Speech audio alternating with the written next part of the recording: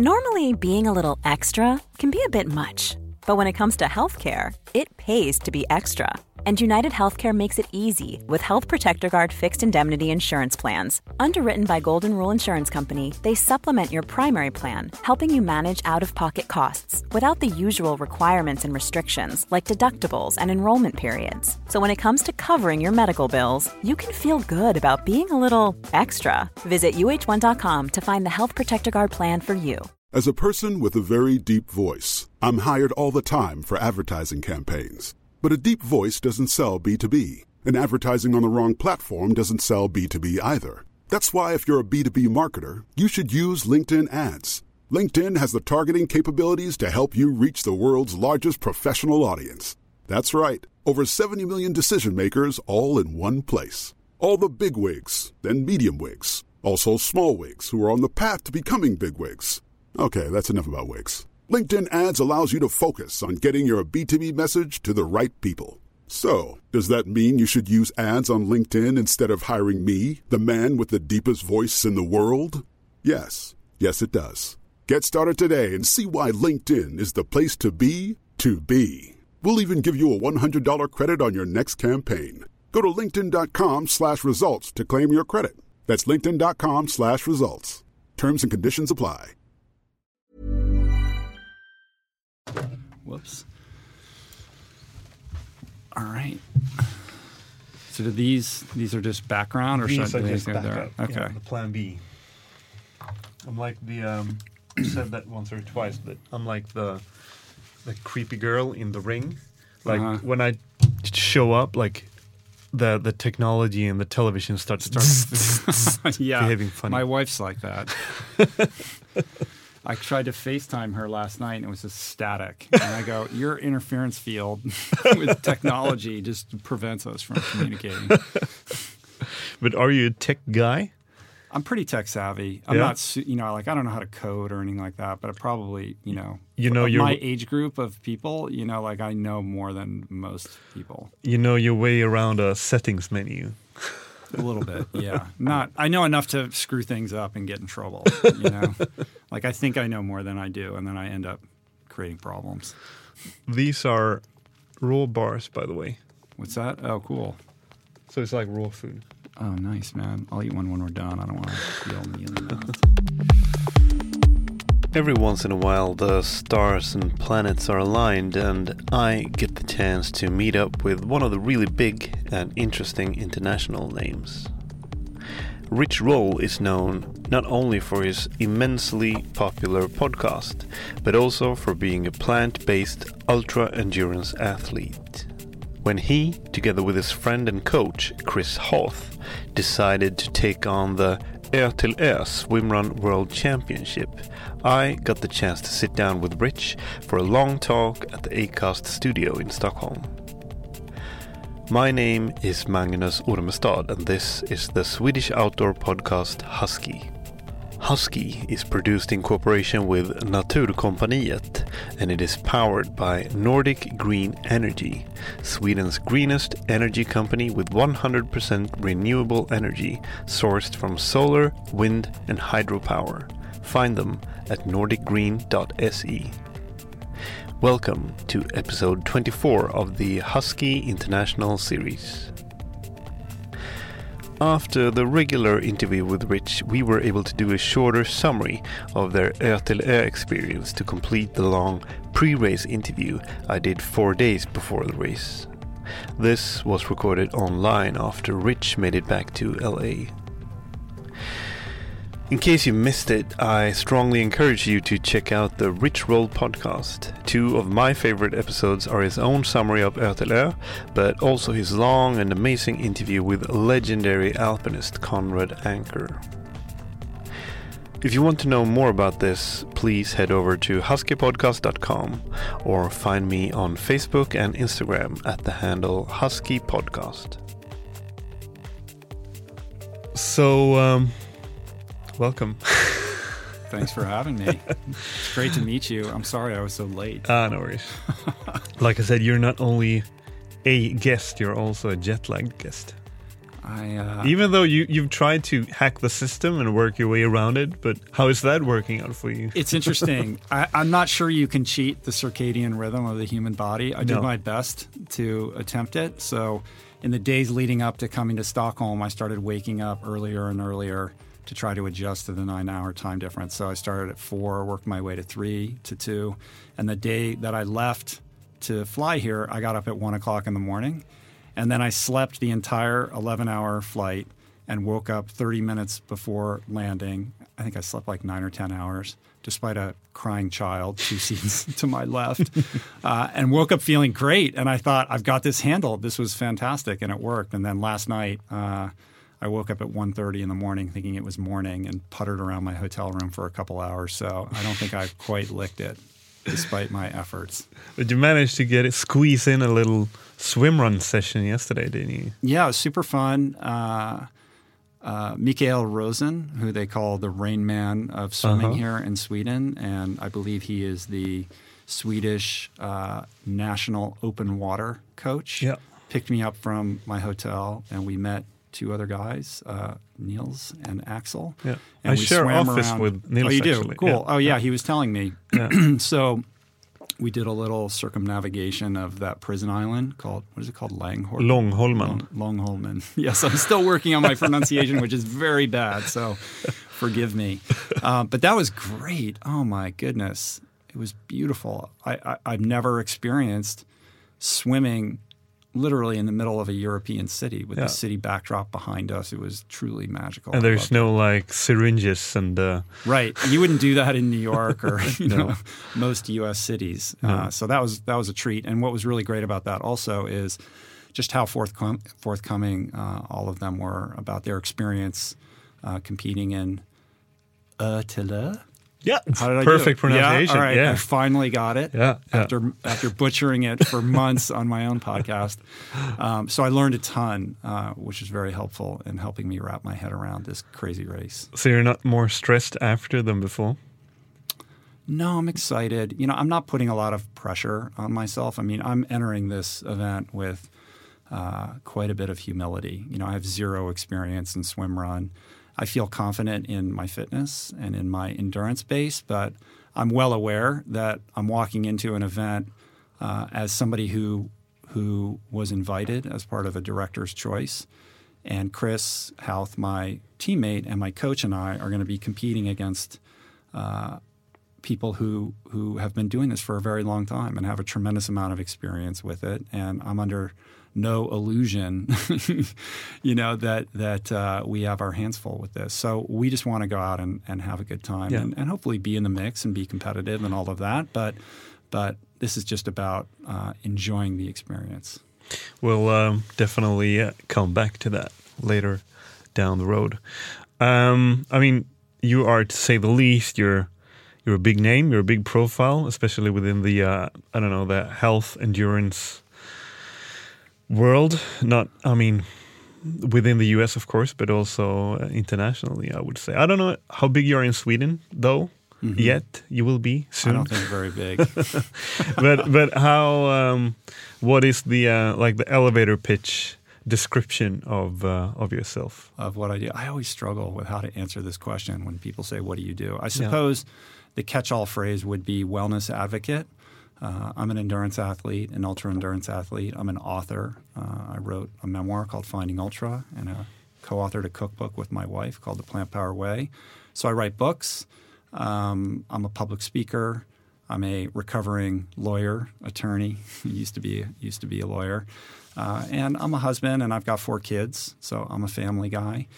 Mainly, I'm a passionate athlete, and I'm plant-based, which is a big part of my message as well. And I have a podcast, and my podcast is really about casting a wide net and talking about all things related to essentially trying to become the best version of yourself. So it's mind, body, spirit, emotional, as well as physical, mental, and spiritual. That was, compared to the next question, that was an easy question, I think. If you could, by picking out a couple of defining moments of your life, What brought you here? Very interesting. There have been a couple very definitive moments in my life that have been crucial in leading me to where I am today and the opportunity to sit and talk with you. I think the first one that's relevant is getting sober at age 31. A big part of my story and my history is drug and alcohol abuse and addiction. By the time I was 29, 30, and early into my 31st year, I was really a desperate, hope-to-die alcoholic, the kind of drunk that starts drinking in the morning with a vodka tonic in the shower, and continuing throughout the day until I black out and wake up in strange places, not knowing where my car is, DUIs, getting arrested, and the like. And I finally hit bottom at age 31 after a pretty long, desperate, pathetic run that left me pretty alone and sad and lonely, broken as an individual, and ended up going to a rehab in Oregon where I lived for 100 days. And that was the beginning of really trying to repair my life. So that was the first kind of critical moment. And everything that I get to do today is just a bonus. And as a result of getting sober, and sobriety to this day remains my number one priority. I think the second kind of definitive moment was when I was 39, shortly before I turned 40.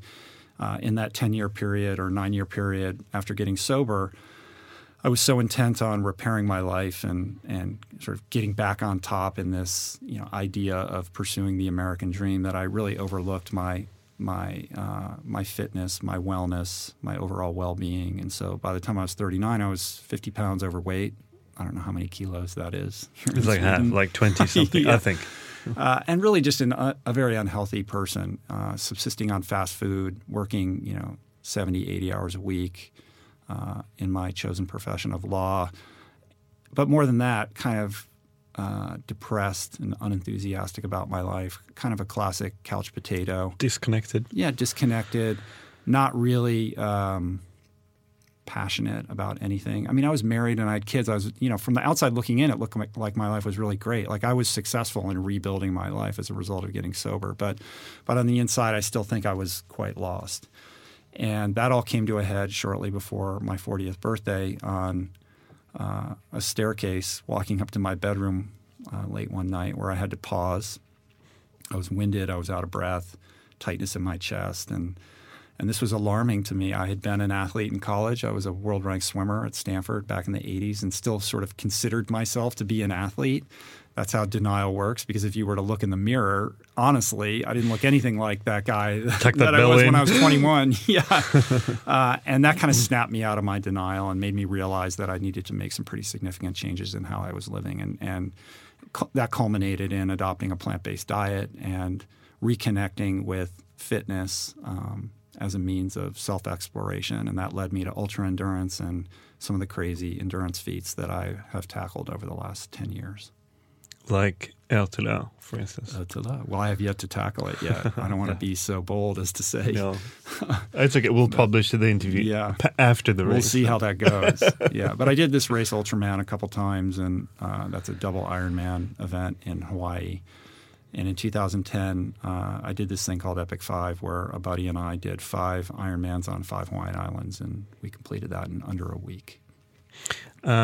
We will touch upon many of the things that you've been just told us about, like later in the interview. So please bear with me. Mm-hmm. And with Ultraman, that's kind of a segue into ÖTILLÖ in a way, and swimrun in a way, because was that where you got in contact with Jonas Kolting? Because he did Ultraman, I know. I have been inspired by Jonas for many years. Oh. When I first got interested in Ultraman, I started reading up on it, and Jonas was a multiple champion in that race, and I was reading articles on Slow Twitch about his experience. There's some long interviews with him, how he prepared for the race, how he tackled it. And so before I ever met him, I was well aware of who he was and his reputation and his accomplishments in the world of ultra endurance, and have a tremendous amount of respect for what he's done. I did not meet him until I did the race in 2011, because I did it in 2008 and 2009. He was not competing those years, but he did race in 2011, so we were able to meet then. We chatted on the bike a little bit. We swam right next to each other most of the swim leg of that event. And I ended up DNFing in that event. I had a respiratory infection that took me out of the race. But that was my experience in meeting him in person. And I know full well his legacy in swimrun. And he's been a big part of inspiring myself and Chris to entertain the possibility of tackling this. And he has won, obviously your listeners probably know this, but he's won ÖTILLÖ a couple times. And he raced it in partnership with Gordo Byrne, who's also a legend in ultra endurance and has won Ultraman as well. And Gordo has been an inspiration to me, an equal inspiration to me, and been a source of quite a bit of information and help, particularly in assisting Chris and I wrap our heads around how we're going to approach this race.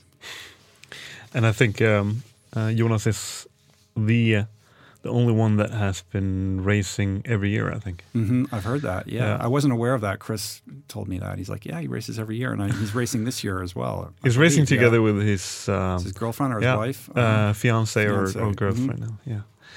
They raced last year as well. So you'll meet him this weekend. Cool, I'm looking forward to it. But you remember your initial thoughts, like as you heard of swimrun and ÖTILLÖ? I do. I remember reading about it for the first time when Jonas and Gordo won it, and I just thought that is the craziest thing. But it sounded so cool because it's so different from triathlon in the sense that it is really an adventure race, and the geography dictates the course. It seemed overwhelmingly challenging and intimidating, but I kind of filed it away in the back of my brain and thought, someday I'd like to do that. That looks like a good time. And what, like, it was the challenge of it that made you sign up for it? Yeah, it was the challenge of it, but also to place it in context. Like, I haven't raced in 5 years, so after 2011, I really have been focused on trying to build my business. I didn't want to be a lawyer anymore, and I wrote my book, Finding Ultra, which came out in 2012, and I really wanted to leverage that to figure out a way to create a career that could support my family based on these things that have been so transformative in my life, everything from sobriety to plant-based nutrition to endurance, sports, et cetera. And so it took many years to try to figure out how I was going to do that in a way that would be financially viable. So I was very focused on that. And I remained relatively fit during that period of time, but that's when I started the podcast and writing more books and doing a lot of travel for speaking. And like I said, it took years until that became a stable thing. And this year I turned 50, and I thought this is a good opportunity to dip my toe back into this world. Not only because I love it and it was so alluring, this challenge, but also because I think at 50, it's an interesting moment in time where I can share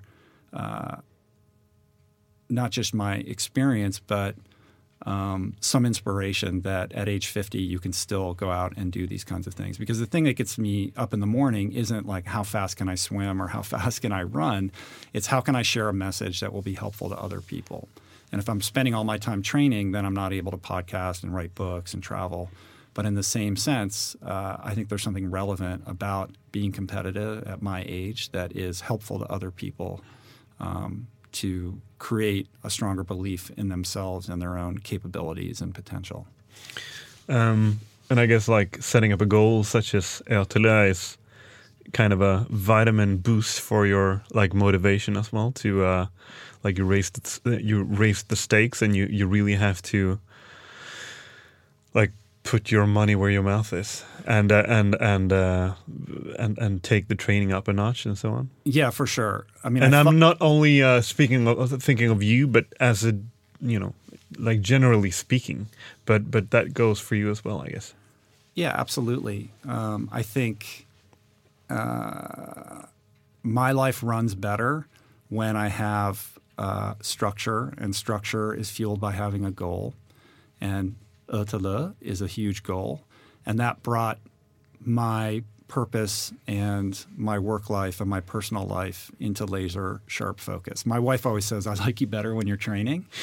because not only am I regimented, but I'm just happier, and I thought I was remaining relatively fit in the years leading up to this past year, but it wasn't until November when Chris and I set this goal and I started training with some intention for the first time in many years that I realized that I actually had kind of fallen off the wayside. And it took me a good 6 months before I felt like myself again. And I realized, wow, it requires quite a bit of consistent intentionality to be able to kind of maintain this level of fitness. And I'm really glad that there was a couple months there where I was like, I don't know if it's going to come back. Maybe at 50 it's not going to. But I started feeling good again. And that's been really great and something I want to maintain. But I think at the same time, what comes with that, given like who I am and what I do, is there's a level of kind of public accountability as well.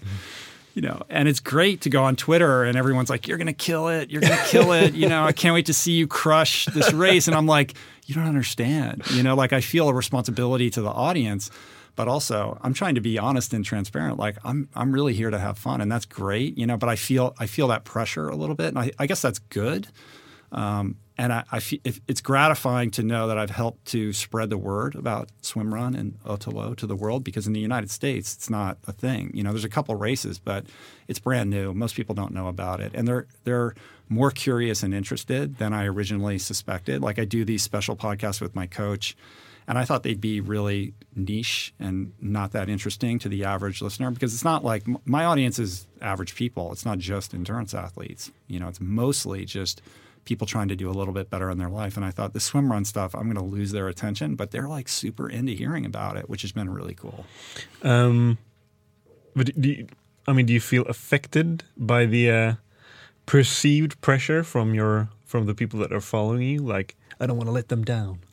Or do you have There's a little bit of that. There's a little bit of that. Like, I think if I was just to like start the race and 2 hours in bag it, like that's not, I can't do that, no. But I've been as honest as I can about the humility with which I'm approaching this. And Chris brought it up on a recent podcast too. It's like, listen, these guys know what they're doing. Like we're not, I don't want to be the ugly American strolling into this thinking I know what's going on. I don't know what's going on at all. And that kind of makes it fun. I like the naivete, and I want to keep it light and enjoyable. And I've tried to convey that as best as I can.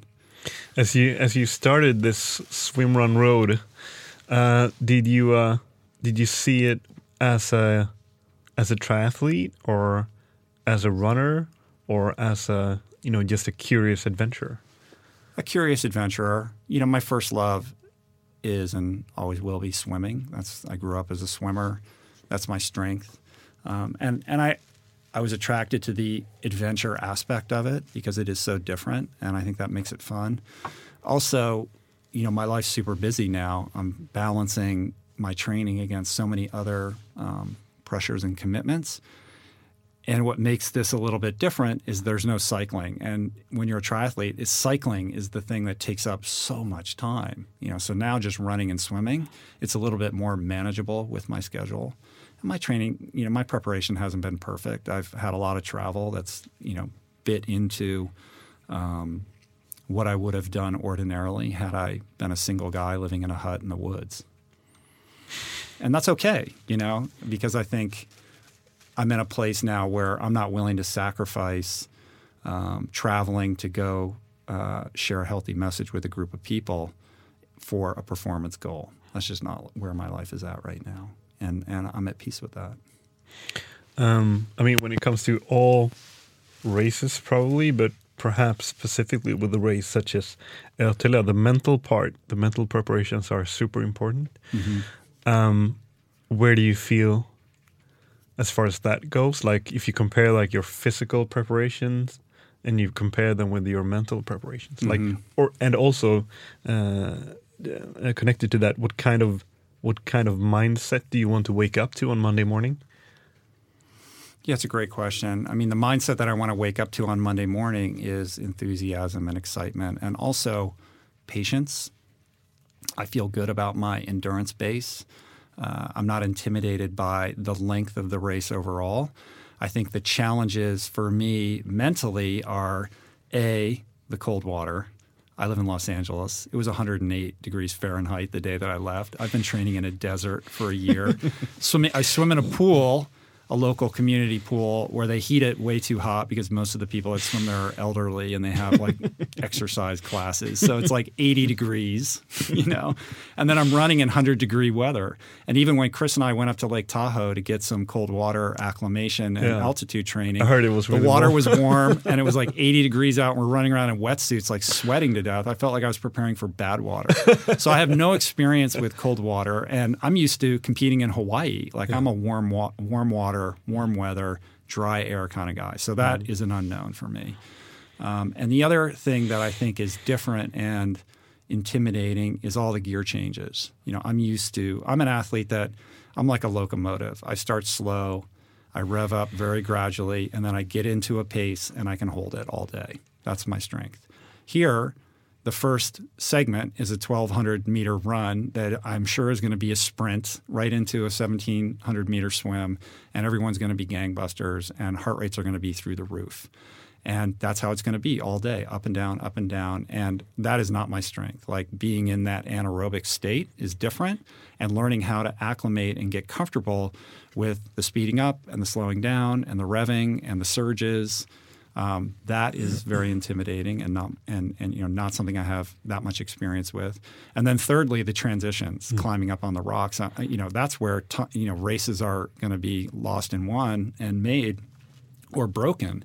And I have no experience with that either. And I know just yesterday from talking with the guys when we were doing our swim that the best guys are super facile. They don't stop for one second. They know, and they're out there scoping the course. They know exactly which rock to climb up and which one's mossy and slippery and which one isn't. And I don't have any of that. And also, sorry to interrupt, also racing is that what I think when you look at these races, like you see the professionals or the fast teams, the experienced teams, they race as a team. And if you're first out of the water and you have stand on like good ground, like stand on solid ground, your first instinct should be to turn around and give Chris a hand instead of like focusing on your goggles or whatever. Right. Like use that team energy to kind of and to a helping hand, because that will make his transition easier as well. Yeah. It's going to be the other way around with me, though. It's going to be Chris waiting on the rocks for me. He's a much better, more experienced athlete than I, to say the least. And we've only put in one weekend of training together, and we go way back and we're friends, and I feel like we have good communication, but we haven't placed ourselves in this kind of context or environment. So that is going to be new, and I'm sure, we're going to make a lot of mistakes, but again, that's where, I'm not putting all kinds of crazy pressure on myself. We're going to do the best we can with the understanding that this is a brand new thing for us. Is that also kind of a coming of age kind of thing? Like when it comes to, I don't know, your ego, would it be different if you would have been like, I don't know, more like a young kind of maverick type of guy? Like, do you think that you had a bigger ego, like way back or something? Maybe. I think when I was competing in Ultraman, especially 2009, I was very performance oriented. And had I been tackling ÖTILLÖ at that time, I probably would have had a different, more laser focused mindset. But, I'm 50. It's okay. You know what I mean? I want to be able to show that you can do well at 50. But again, it goes back to like I'm here to enjoy and have fun, and I'm competitive, and I have an ego and all of that. But that's not really what this is about. I think if anything, a big part of my motivation is I don't want to disappoint Chris. It's like that accountability with your teammate, and he is, Chris is age group Ironman world champion. He's probably done, I don't know how many Ironmans he's done, dozens. I think he's raced at Kona 11 times or something like that. He's swum in 2 Olympiads. He never, sort of after his swimming career, he never retired. He went into becoming a professional triathlete, and he is unbelievably fit and experienced. So I can't even approach that level of experience, despite the fact that I have a bigger people know who I am much more than they know who he is. He's the master. I'm the student. And I think what gets tricky for me is because I have a big profile, perhaps people project onto me that maybe I'm a better athlete or a more experienced athlete than I am. If you Google me, you'll see headlines like world-class ultra-endurance athlete. Like, I don't consider myself a world-class, ultra-endurance athlete. I've had a couple good performances, but I don't have that kind of experience, and I don't even race that much. I wouldn't consider myself an everyman either. Like, I don't think that's fair. I do have a robust background in swimming, and I was world ranked at one moment in time. So I'm somewhere in between those two worlds, I think.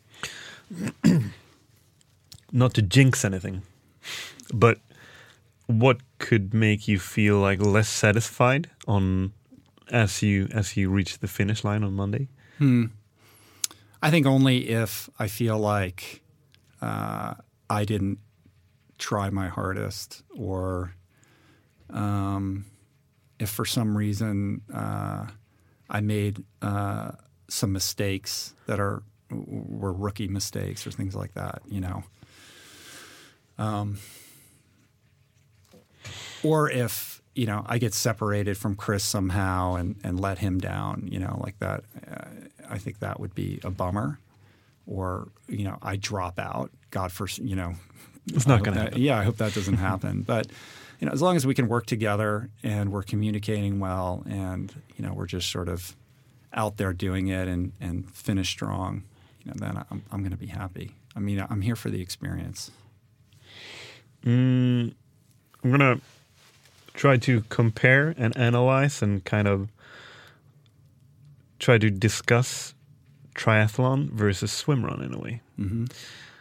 And if I would like generalize a bit, I would say that triathlon is a lot more static, based on data, for instance. Quote unquote easier to predict, like for instance, Kona Ironman. Of course, you have the temperature and you have the wind, but the roads, it will look the same. It's asphalt and it's curve by curve. It's very predictable. And then you have something like swimrun, and you have ÖTILLÖ, which is perhaps a bit more of a adventure race than a triathlon or something. Have you had any? You've already mentioned some, but have you had any like revelations or discoveries of your own, like thoughts around this? Well, I think that's an accurate assessment. In triathlon, it is about the data. It's about, your heart rate monitor and your power meter, and uploading those files and analyzing them and trying to figure out exactly, where your aerobic threshold is and what kind of pace you can hold. And there are variables, of course, wind and temperature and the like, but I think it is a lot more predictable. And here in swimrun, the variables are exponentially, expanded. You slip on one rock and crack your head. It's like, and that's not out of the realm of possibility for me. It's game over. Like I've had 2 days of experimenting with swimming in a wetsuit and then trying to climb up rocks and figure out what I'm supposed to do with my hand paddles and all of that kind of stuff. Like I don't have a grip on it in any kind of real sense. So yeah, one cold front blowing down from the north, and suddenly the water's 46 degrees Fahrenheit. Like if that happens, I don't know what I'm going to do. Like we were swimming yesterday, it was like 64. I was like, this is fine. I know it's not going to be that warm at the race. It's going to be quite a bit colder. But if it's super choppy, if it's really cold, and it's like zero visibility in the water, it's going to be pitch black. Yeah, all of that stuff. So again, for me, it goes back to humility. Well, that's what I was aiming at as well. I mean, I often say that I really enjoy the Swedish winters. And one reason I think, as I've gotten older, one reason that I think that I really like winters is that it is a very good reminder that humans are not in control. Like we set up these like cozy little environments for ourselves with smartphones and whatnot, and then boom comes a cold front and some snow and wind, and everything is at a standstill. Yeah. And I think that's something that a lot of people, like in a scary pace, are moving away from, that mindset. And so this could be kind of you got to stay humble. And maybe it's good for a triathlete to tackle a swim run once in a while. Yeah, I think so. Also, triathletes are very, they have the blinders on, and they're just my data, and this is what I'm doing, and this is my thing. It's a very individuated sort of endeavor. And swim run, you have a partner, you have a teammate, and that changes everything. And I would imagine, and this is informed and supported by conversations I was having yesterday with the guys, like the teams that do well are the ones that really know how to communicate and can stay positive, and are in sync with each other.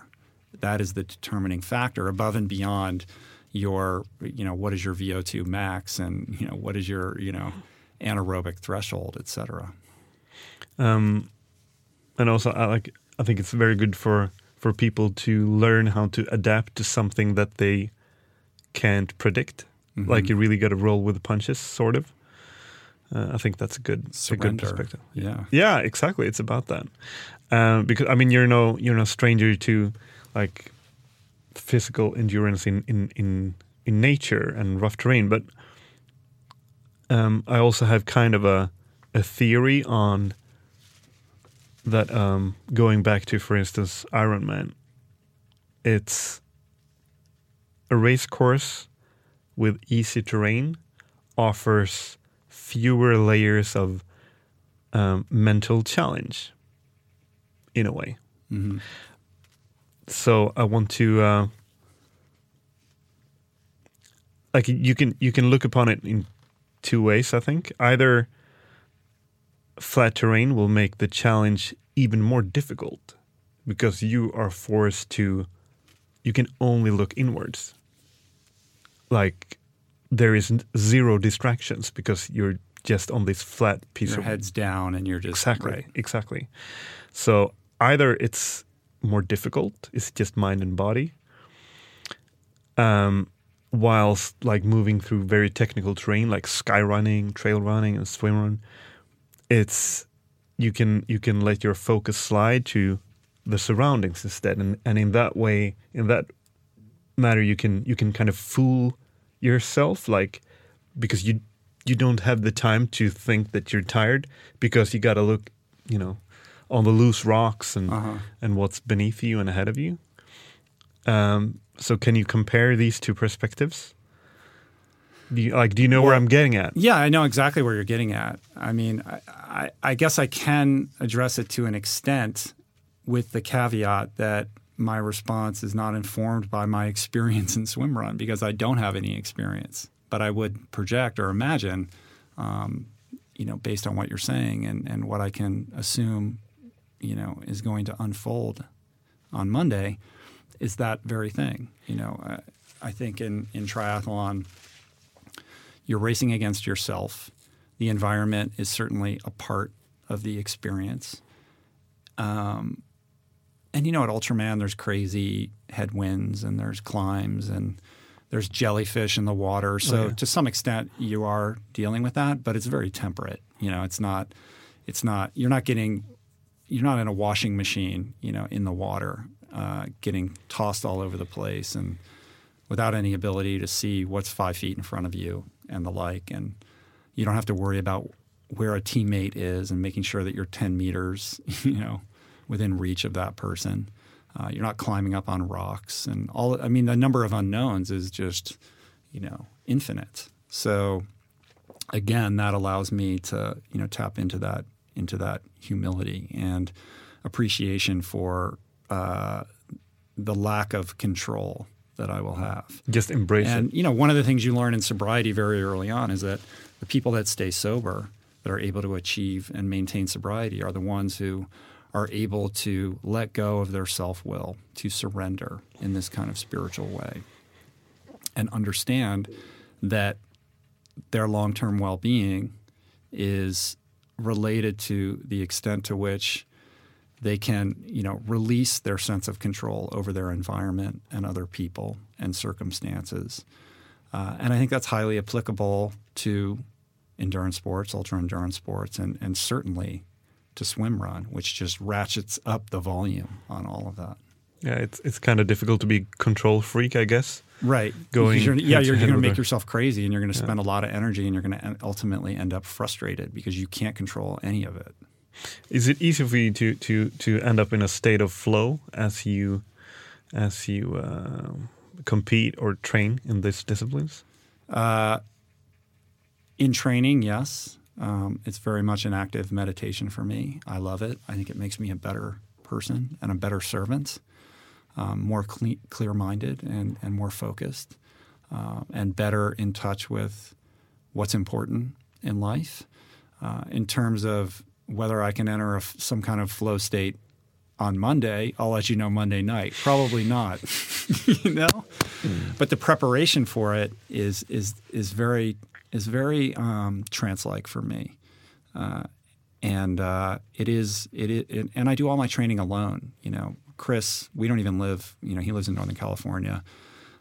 People are always wanting to run or do stuff with me, and that's great. And I like to do that from time to time, but I really relish and cherish the alone time.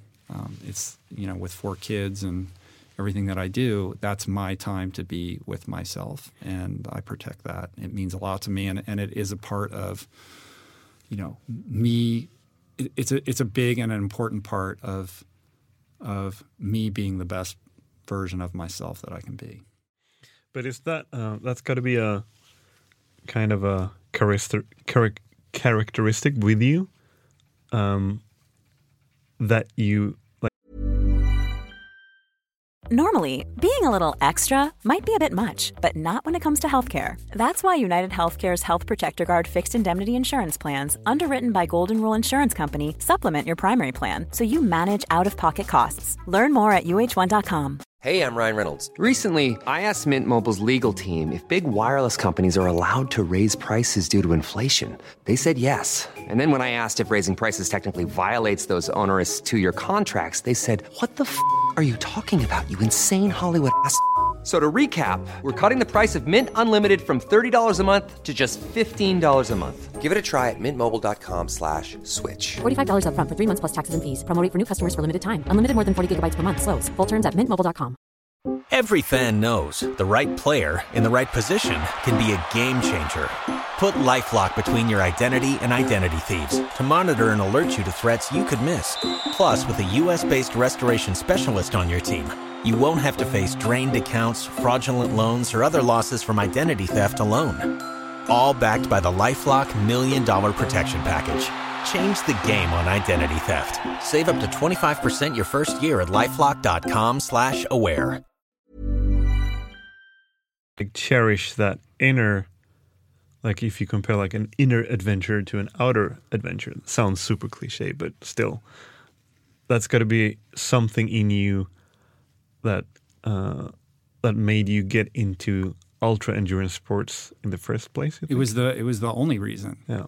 I enjoy the physical aspect of it and being fit and all of that, but it's always been an inner journey for me. It's always been a spiritual journey, and without putting too esoteric, a point on it. I began this journey for myself mainly because I wanted to reconnect with who I am and who I want to be, and the training. Being able to engage that flow state, that active meditation state, has been this incredibly powerful and beautiful template for expansion and for personal growth. And yeah, I get really fit, and all these other things happen as a result of it. But really, it began as, and to this day remains, just this way of me trying to better understand myself and my place in the world.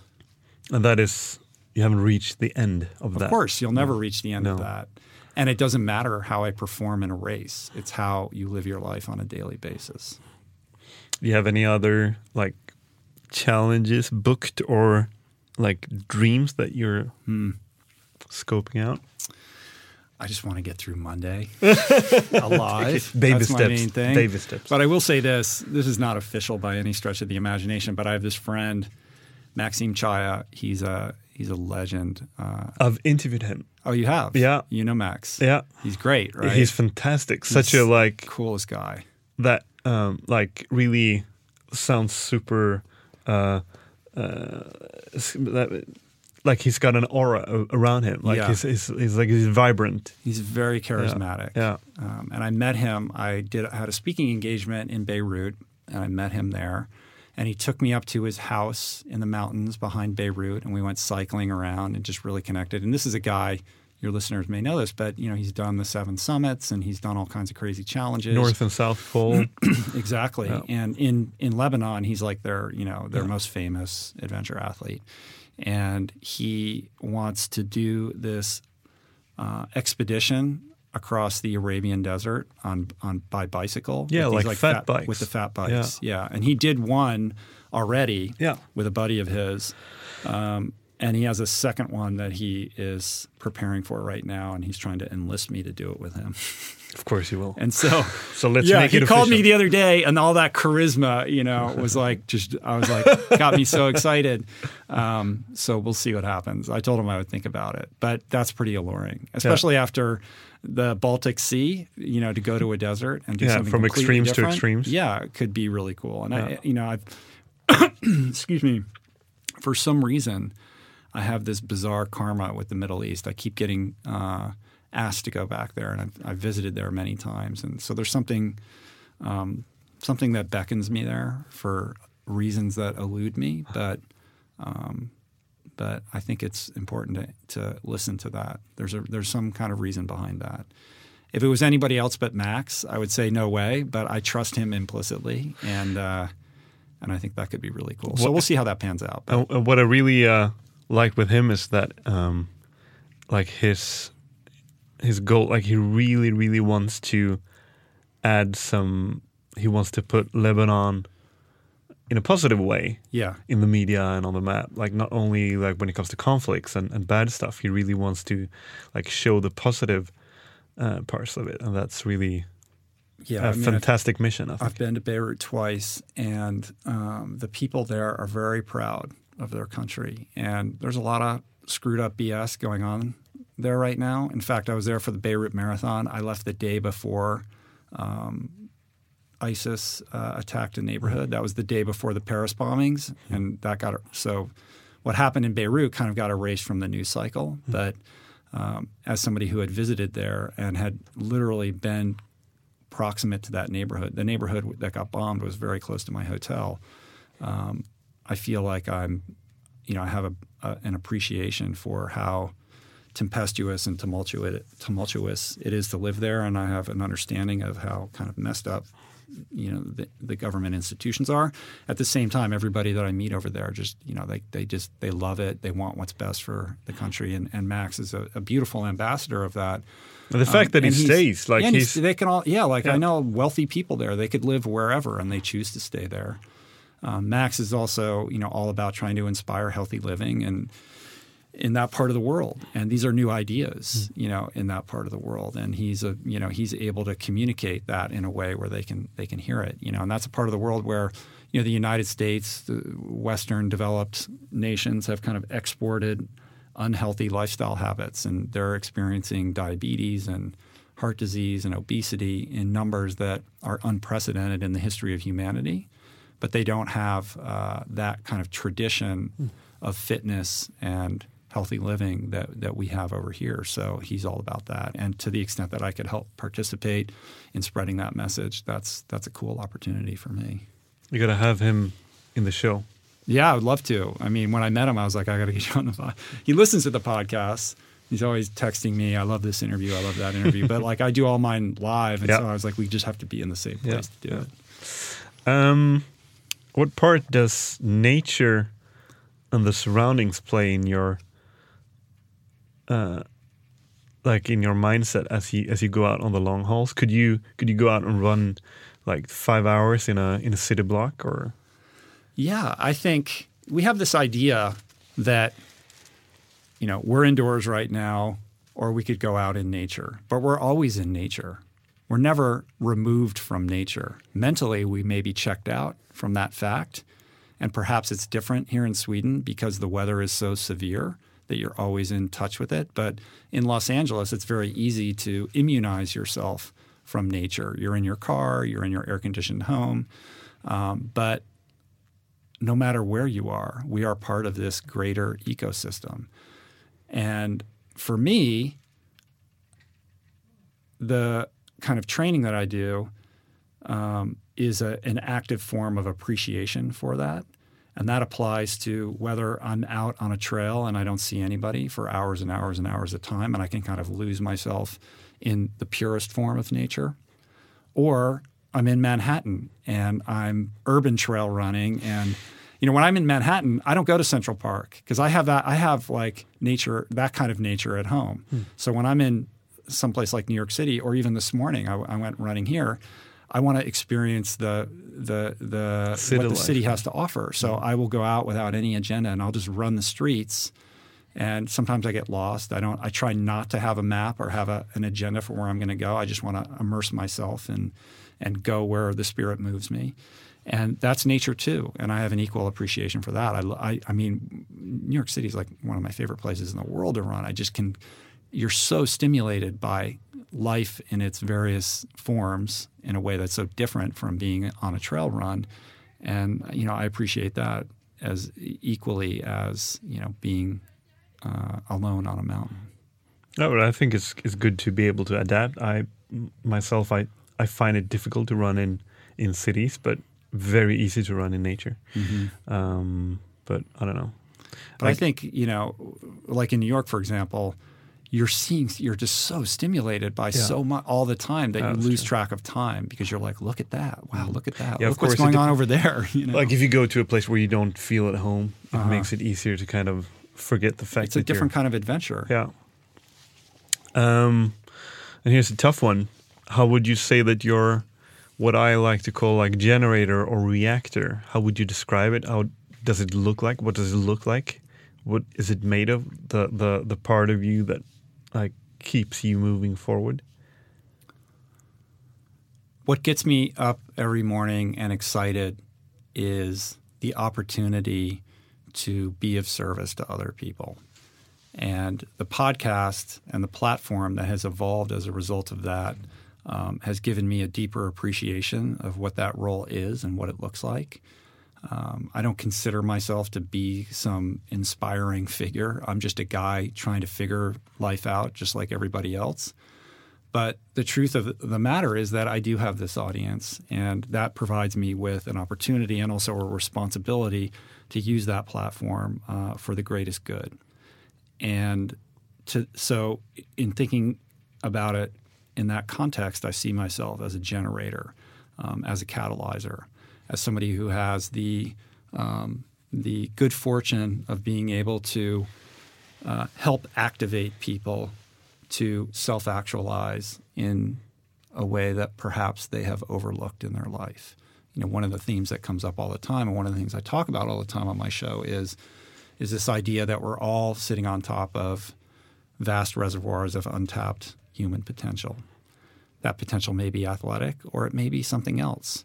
But I think we all can agree that we keep our blinders on in certain ways in our life because it's comfortable, and change is hard.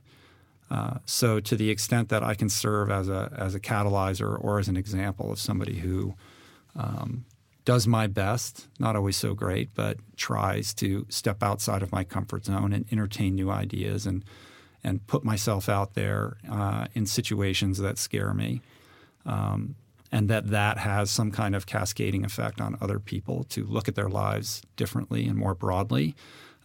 That's how I see my role. And so I guess that makes me a generator more than a reactor. Although when I have guests on my show, I react to them.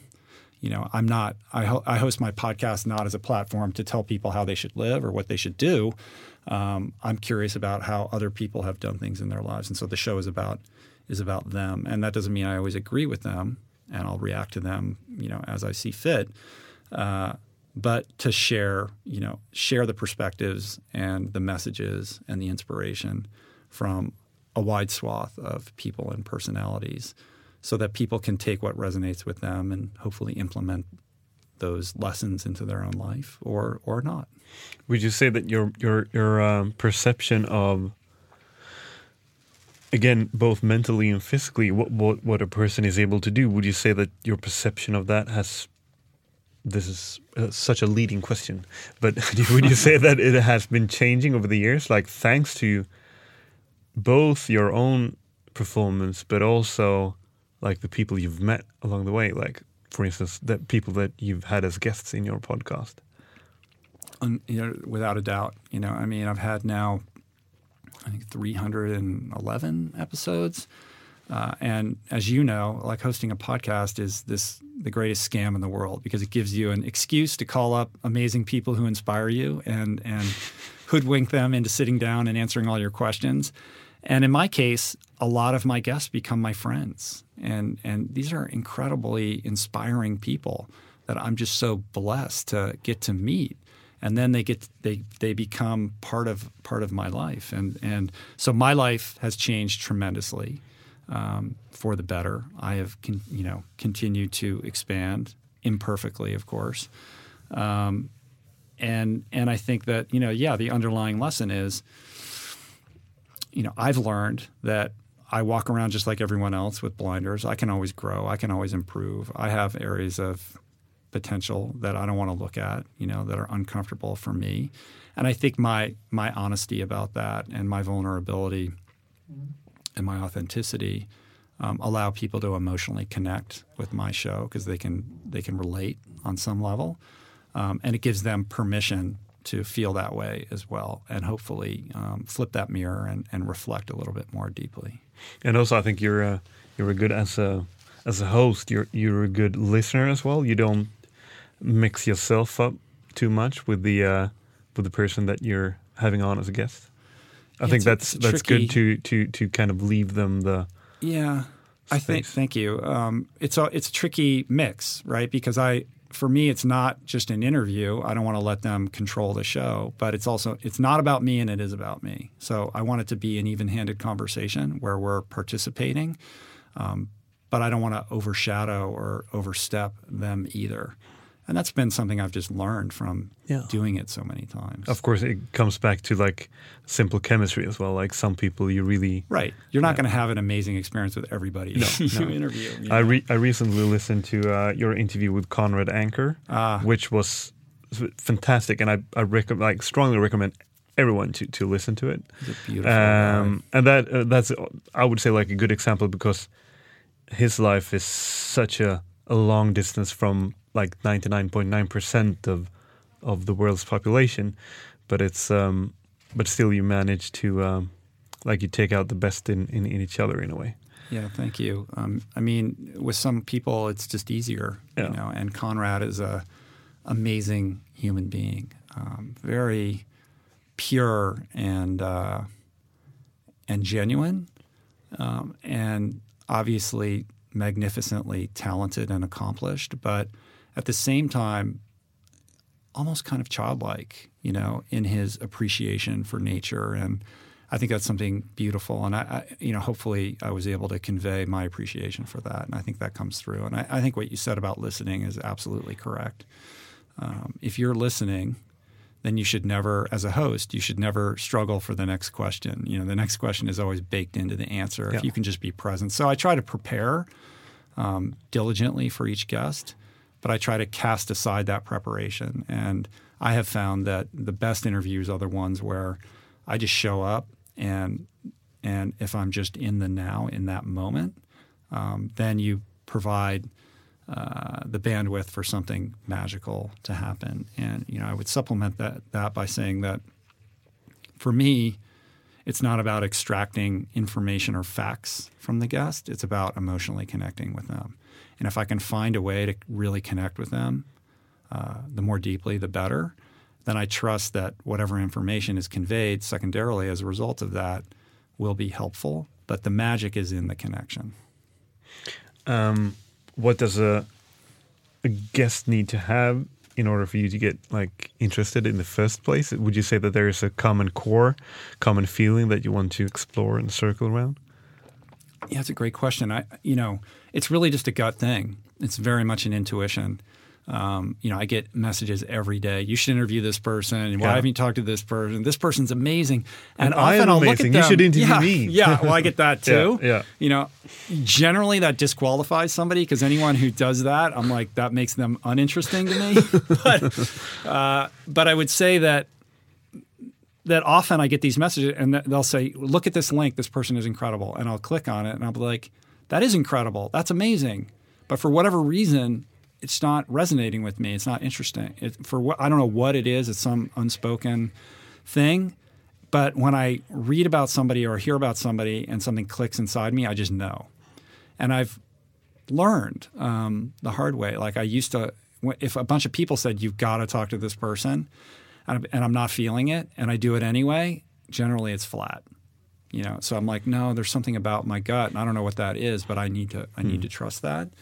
And I think also I've learned that I'm not interested in trying to convince or strong arm somebody to come on the show, even if they're a super high profile person who I think would be amazing.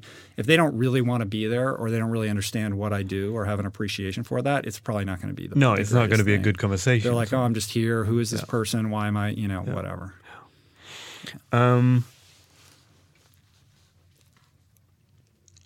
You are, as you said earlier, you're plant-based. Do you ever get that people are a bit provoked by your quote-unquote extreme way of living? Uh-huh. Or I guess that, only in the recent years that has changed because like going to like a normal restaurant and order a vegetarian or even vegan dish, it's not a big thing today. Right. It was 2 years ago or 3 years ago, but so things are changing like super fast. But do you get that? Of course I get that. I don't think it's extreme. People that do ÖTILLÖ, they don't think it's extreme, but the average person does. So I guess similarly or analogously, like I don't look at my diet as extreme. I look at it as healthy. I've been doing it for 10 years. I love it. I understand that it's much more mainstream in a place like Los Angeles than probably here in Stockholm. But I can tell you there are tons of amazing plant-based restaurants all over this city, and I've already eaten at a couple of them and met some really cool people that are into it. So it is changing. I think that people are waking up to the idea that nutrition plays a large role in terms of not only just feeling good and performing as an athlete, but in the context of disease prevention and longevity. And there's a lot more to be learned, but I can tell you from my own personal experience that plant-based nutrition restored my vitality, and it's powered me through all these crazy athletic adventures. And I look at my role in this whole thing as somebody who can go 100% plant-based. I don't eat any animal products in my diet and haven't for a very long time.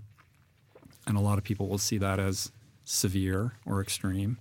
But they'll also look at ÖTILLÖ. Oh, I said it wrong again. Oh, it was okay. ÖTILLÖ,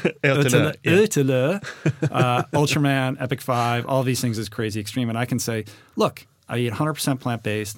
I do these crazy things that most people can't wrap their head around so that the average person who's 40 or 30 or 50, who's probably watching a little bit too much television and eating too many Cheetos and watching too much football and not doing enough can look at me and say, well, if that guy did all that, like at least I can move, 20% or 50% in his direction. So I want to create that belief, that possibility in other people. I would say that like these thoughts and theories concerning nutrition and health is really a big part of the trends within endurance and adventure sports right now. What would you say are that like from your perspective, what are the big trends as you see now and in the foreseeable future? In nutrition, you mean? Or in nutrition and endurance sports? Well, I'll take them one at a time. I mean, in nutrition, nutrition is very, I don't know what it's like here, but in the United States, very emotional. A lot of heated debate. a lot of very passionate arguments. It's almost like politics, and there are camps, and those camps are siloed in their respective ideologies. And so productive communication between the camps becomes problematic and very difficult, which is one of the reasons why I don't get into preaching or telling people how they should eat or should not eat. I'm focused on doing what works for me. Yeah. If people want to talk about it, happy to talk about it, and to just be an embodiment or an example of this lifestyle. But I don't want to get into muckraking and, casting aspersions on how other people want to do it. But I think there is kind of a little bit of a war going on right now between the plant-based community and, what used to be sort of paleo, but now has morphed into low carb, high fat. And there's a lot of debate around saturated fats and all these sorts of things. And I mean, if you go on Twitter, it's just insane, and it's like I try to stay out of all of that. I can say that I think eating plant-based is a marvelous, amazing way to eat and live. Not only is it disease preventative, it will fuel you through all of your athletic endeavors. It's amazing how quickly I can recover from all of my workouts. And environmentally, it's much more sustainable. It doesn't use the amount of resources or water. You're basically opting out of this factory farming system that is devastating our rainforests and acidifying our oceans and contributing to species extinction. And animal agriculture contributes more greenhouse gas emissions than all of transportation combined, and we're not talking enough about that. So it feels good to live in a way that is not further contributing to that, and also it's just it's a compassionate way to live. You're not involving yourself in the kind of slaughter of all these innocent animals that are sacrificed in order for us to eat the way that we're used to eating. At the same time, it's not for me to preach or tell anybody how to live. In terms of changes in endurance sports, I think it's cool. There's a couple swim run races now that are popping up in the U.S. I know there's one in San Diego and California swim run. Yeah, there's a North Carolina one. There was one in Maine a couple weeks ago. So you got the bug as well. So it's starting. Yeah, it's starting. I think it will grow as people look for the thing beyond triathlon. I think it's probably a great haven for a lot of burned out triathletes to do something different and fun and new. And I like how the geography dictates the course. An Ironman is an Ironman wherever you go. And that course is going to be different, but it's always going to be 140.6, right? And swim run is completely contingent upon the locale. I think there's something cool that is adventurous and awesome about that. And there's no age groups. Yeah, you have mixed teams the men team and thing is huge. All of that. It's just a further iteration and evolution of endurance, and I think that's cool. And at the same time, you're seeing an explosion in ultra running that's happening as well, which is obviously very adventure based. At the same time, Ironman and marathoning has never been bigger. It's like these races just sell out. They're like crazy. But I think people are looking for, okay, what's next? What's next? What's the new thing? So that would be the next question. What kind of emotions or experiences do you think people are looking for? I think people are looking to feel alive. I think people are looking to feel vibrant and connected with themselves and the world. Most people, Henry David Thoreau said it best, the mass of men lead lives of quiet desperation, and what is considered resignation is confirmed desperation. And I think it's a very prophetic, astute assessment of mankind, of humankind. It was appropriate then and perhaps even more appropriate now. A lot of people are living lives and working jobs that are not fulfilling. They're sitting in cubicles, they're working 9 to 5, or they're working 7 to 9, or whatever it is, and they're living for the weekend. And this is not the natural state of man. What it does is it disconnects us from not just ourselves, but our environment, and leaves us, I think, deeply dissatisfied and confused about what life is really about. And I think adventure sports and endurance sports is a way of reconnecting that chord of allowing people to engage in something that is primal, that I think is deeply woven into the fabric of our DNA. And like I said at the outset, for me, it's been a template for that exploration. And so on a surface level, you can chalk it up like, I just want to get fit again. I want to like challenge. I want to beat my buddy. I want to raise money for charity. But I think there's something deeper that's going on that maybe we don't talk enough about, but I think is really the driver. And that is this deep dissatisfaction with life, premised on a culture that is overemphasizing professional gain and material accumulation with the built-in implied promise that these are the things that are going to make you happy, that big flat screen TV or the new car or the better apartment or the promotion or the summer vacation or whatever it is. And we're missing the point. The point is to be as engaged as we can with our lives and our bodies and our fellow man as deeply and as profoundly as we can on a moment-to-moment, day-to-day basis. And I think things like Swimrun provide the opportunity to remind us of that. It's like breaking the curse of the overprivileged Western society, in a way. I mean, I live in Los Angeles. I live proximate to Hollywood. I know a lot of fancy people who have a lot of money and great houses and really cool stuff who are profoundly unhappy, profoundly. And it's a funny thing because we all sort of get that intellectually. Like we know, oh, money doesn't buy happiness. We know that. But somewhere deep down in the back of our mind, we're like, yeah, but like if I can get that Tesla, it'll be good. You know what I mean? Or it's the same thing with death. We're like, yeah, I know everybody dies. But like deep down, we're like, yeah, maybe that's not going to happen to me. You know?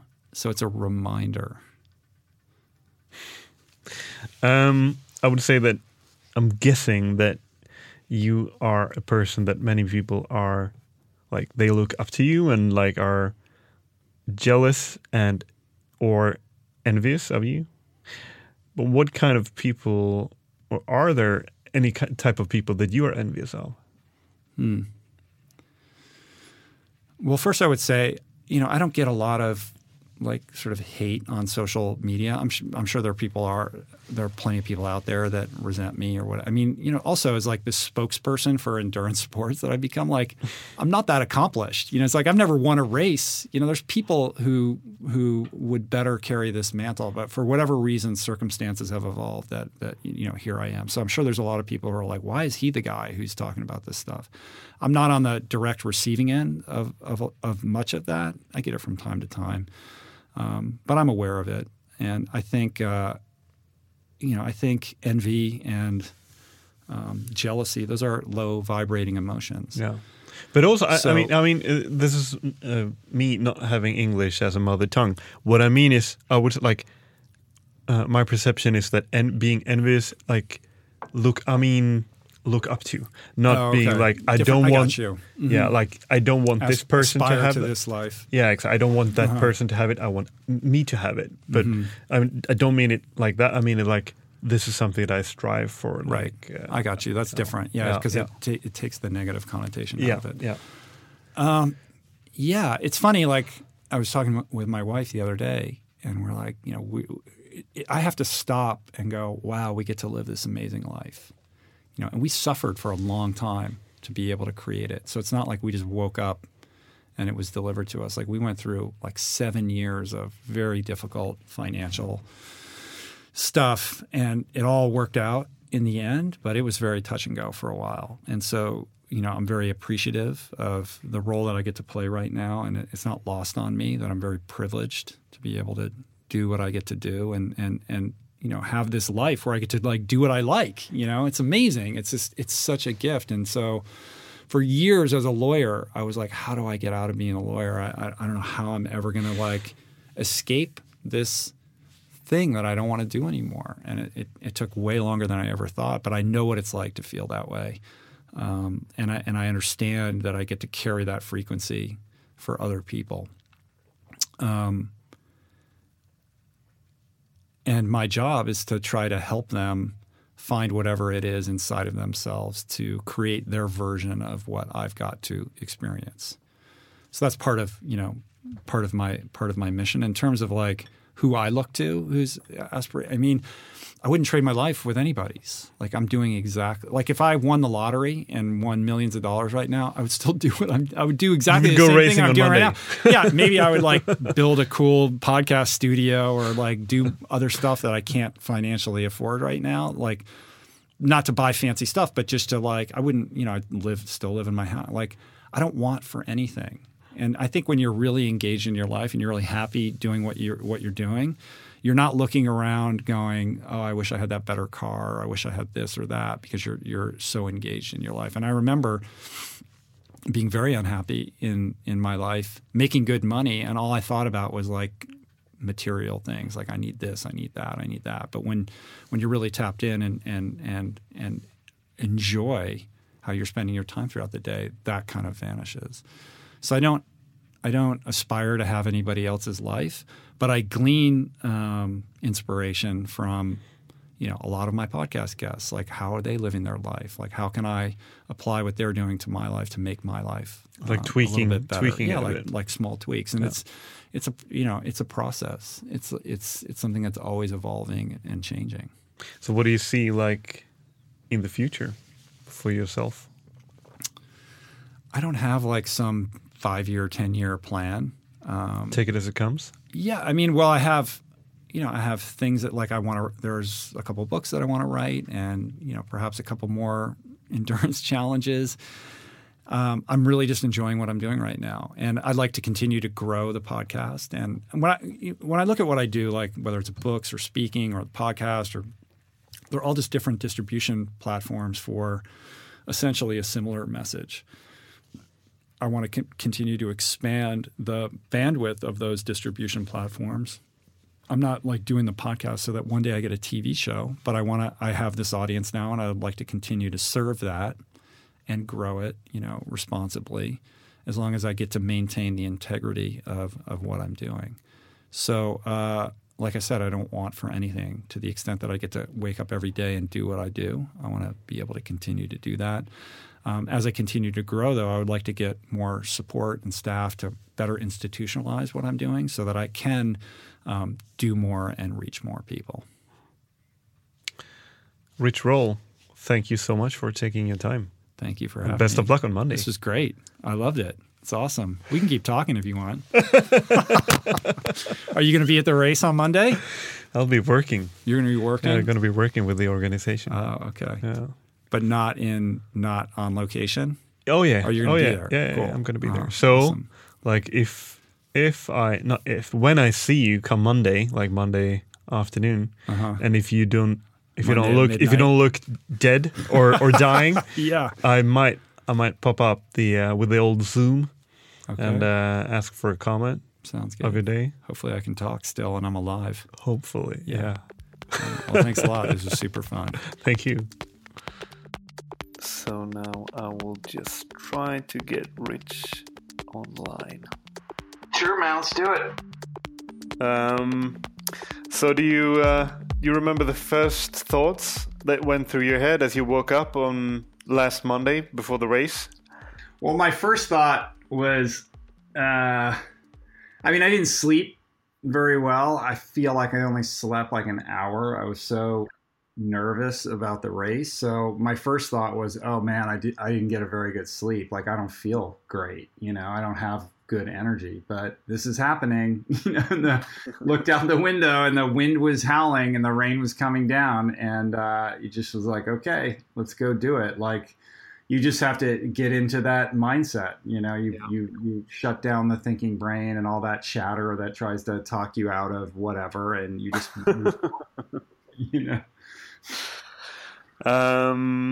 Were you? I was gonna ask you, was it anything like you expected it to be? But I kind of guessed that maybe it both was and it both wasn't. But Yeah, I think that's accurate. There's certainly plenty about it that was exactly what I expected it to be. And there were so many other unexpected aspects of it, and I think the biggest one being just how technical the course was. Like I knew it would be bushwhacking and all that kind of stuff, but I had no concept of just how difficult and technical the running course would be. I mean, the whole thing was an obstacle course. Like I didn't know that going in. I thought there would be segments of that, and then it would kind of open up, and you'd just be trail running. But I didn't realize that literally you're just climbing and slipping and all of that. Like the scrambling part of it. Yeah. And I was not prepared for that. Like I didn't train for that. I didn't think about that. And when it turned out that was most of it, I realized I was in big trouble. Yeah. I mean, you are a very experienced swimmer, but of course the weather played a kind of a big character during that day, which made a lot of the swims very, very spectacular and very special. Were you ever afraid, like if only for a second? Not really. I'm really comfortable in that environment. Even in the pig swim for me was the highlight of the whole experience. I mean, that was where I felt the most comfortable and the most excited and just the most thrilled that I was part of this adventure, because it was so extreme. And that doesn't really make me like all the swells and all of that. Like I'm comfortable with that. I know as long as I can see that beacon every 4 or 5 strokes and I'm not swimming towards the wrong island, I can just relax and I don't try to fight the current. It's like I'll get to the other side eventually. Like let's just enjoy the fact that you're literally in the middle of the Baltic in the most insane conditions ever, and this will probably never happen again. And like appreciate it because it's so extreme. And I just thought this is unbelievable. Like this is exactly like when I wanted a crazy adventure. Like this is what I was getting it, delivered, right then and there. And I was able to like really be present with that and appreciate it. So despite the fact that it was so bananas, like I loved the swimming parts and that was my favorite aspect of the whole day. And also the fact that you were not alone. You had Chris there and you had like other competitors, other teams, and you had the safety boats and the media boats. So it was kind of controlled within uncontrollable situation in a way. To an extent. I mean, but I would say that, particularly during the pig swim, I would look up and maybe I'd see one boat, and then every couple minutes I would maybe catch a glimpse of one other swimmer. Like Chris and I got separated a little bit, and it's very easy to get disoriented. So I didn't feel like, oh, there's all kinds of people around and all kinds of boats. And even though these boats are pitching, it'll be fine. Like there were moments where I was like, I felt alone out there. Like I could kind of see a boat, and then every once in a while when the swell was on the lull, I could see the beacon, blinking. But there were plenty of times where I was like, am I going the right direction here? So there was a sense of like aloneness or like, being solitary out there. I mean, during our conversation in the previous part of the interview, we talked a bit about like being distracted by nature and being distracted by unpredictable nature to kind of take your mind off the fact that you're physically fatigued or whatever. Did you ever experience that, or was it just like an emotional and physical roller coaster? I mean, it was both. I would say it was more physical and emotional roller coaster than, oh, let's stop and appreciate the beauty, because I was suffering. I think Chris, Chris is so much more experienced than me, so much fitter than I am. And, I was the limiting factor in our team. So he was, sort of functioning at a lower grade of output, much lower grade of output than I was. So he was able to appreciate it, I think, a lot more because he was having a good time because, he just couldn't go any faster because I was slow. So he was always smiling and like, look at that and look at that. And we saw fox, we saw cool stuff. Yeah. But also like when you're in that, it's hard when you're suffering to like kind of still appreciate, like you can appreciate it in retrospect. But in the moment, there were times where I felt like, I even said this to Chris at one point. I said, we could have just been going back and forth between 2 islands the whole time. We would not know the difference, like, because it starts to all look the same,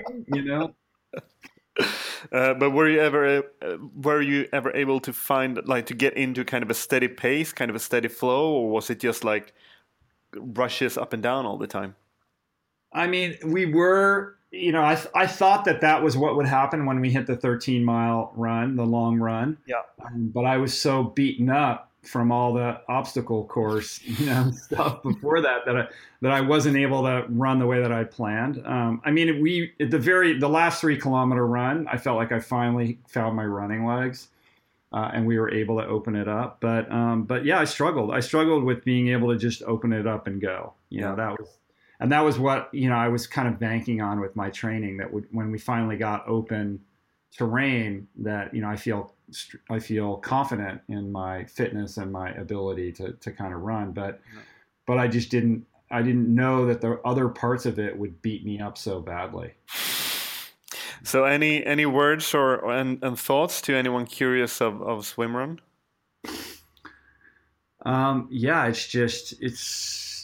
it was a magical, beautiful, punishing, extraordinary, once-in-a-lifetime experience. I loved every aspect of it. I think, if you're looking for an adventure race, I mean, this delivers and then some. I will say that it is not for the meek or the faint of heart, at least, this course. I know from doing my podcast and kind of being on social media with this, that there's a lot of people who are like, I'm doing this next year. And I'm like, okay, well, maybe you should. That's great. But like, let's just take a moment here, so that you really appreciate like what is actually going on here. Yeah. So I would encourage everybody to explore this world. But I think in order to toe the line at that particular race, requires a certain level of intense, prolonged, and specific focus that perhaps most people, myself included, may be underestimating. Do you see yourself trying out more swim runs in the future, like in the US or whatever? Yeah, sure. I think that one of the things that's cool about having done that race and then sharing it on my podcast and having that New York Times article being written about it is that it kind of puts Chris and I in this role of ambassador in the United States for the sport on some level. And so I think on some level I feel a responsibility to that. Like I have an opportunity to introduce this sport to the United States, and there are, I'm not the only one, of course. There are people producing these races and organizing them, and you're seeing it grow, and that's really cool. So, yeah, I know there's one in San Diego, and there's one in Maine, and one in North Carolina. So I'd be very keen to, check those out and, be a part of the birth and growth of this sport here. Yeah.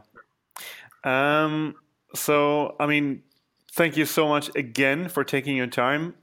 This section doesn't really have to be that long because you and Chris made an excellent post-race episode where you went through all your emotions and thoughts and experience from the ÖTILLÖ race, which it was a fantastic episode that I really encourage everyone to listen to. Good job.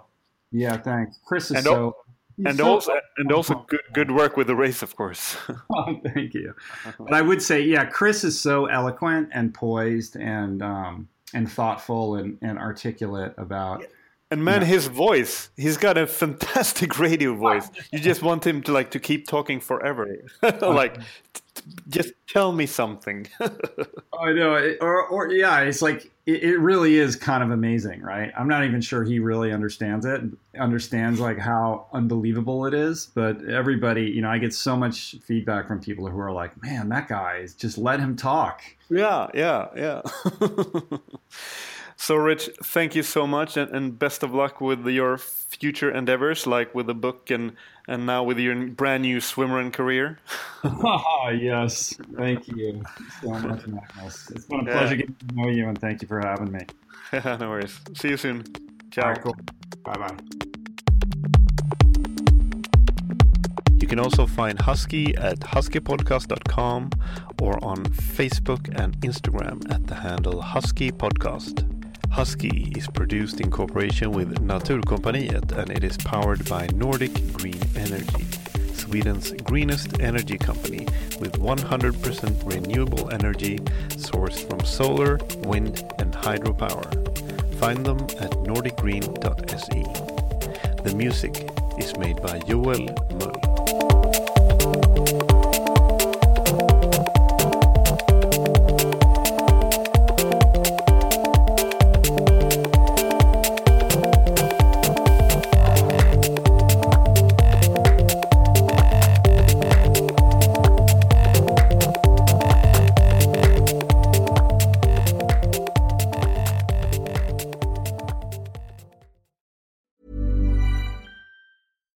The number one selling product of its kind with over 20 years of research and innovation. Botox Cosmetic, out of botulinum toxin A, is a prescription medicine used to temporarily make moderate to severe frown lines, crow's feet, and forehead lines look better in adults. Effects of Botox Cosmetic may spread hours to weeks after injection, causing serious symptoms. Alert your doctor right away as difficulty swallowing, speaking, breathing, eye problems, or muscle weakness may be a sign of a life-threatening condition. Patients with these conditions before injection are at highest risk. Don't receive Botox Cosmetic if you have a skin infection. Side effects may include allergic reactions, injection site pain, headache, eyebrow and eyelid drooping, and eyelid swelling. Allergic reactions can include rash, welts, asthma symptoms, and dizziness. Tell your doctor about medical history, muscle or nerve conditions including ALS or Lou Gehrig's disease, myasthenia gravis, or Lambert-Eaton syndrome and medications, including botulinum toxins, as these may increase the risk of serious side effects. For full safety information, visit BotoxCosmetic.com or call 877-351-0300. See for yourself at BotoxCosmetic.com. Everybody in your crew identifies as either Big Mac Burger, McNuggets, or McCrispy Sandwich. But you're the Filet-O-Fish Sandwich all day. That crispy fish, that savory tartar sauce, that melty cheese, that pillowy bun. Yeah, you get it. Every time. And if you love the Filet-O-Fish, right now you can catch two of the classics you love for just $6. Limited time only. Price and participation may vary. Cannot be combined with any other offer. Single item at regular price. Ba-da-ba-ba-ba.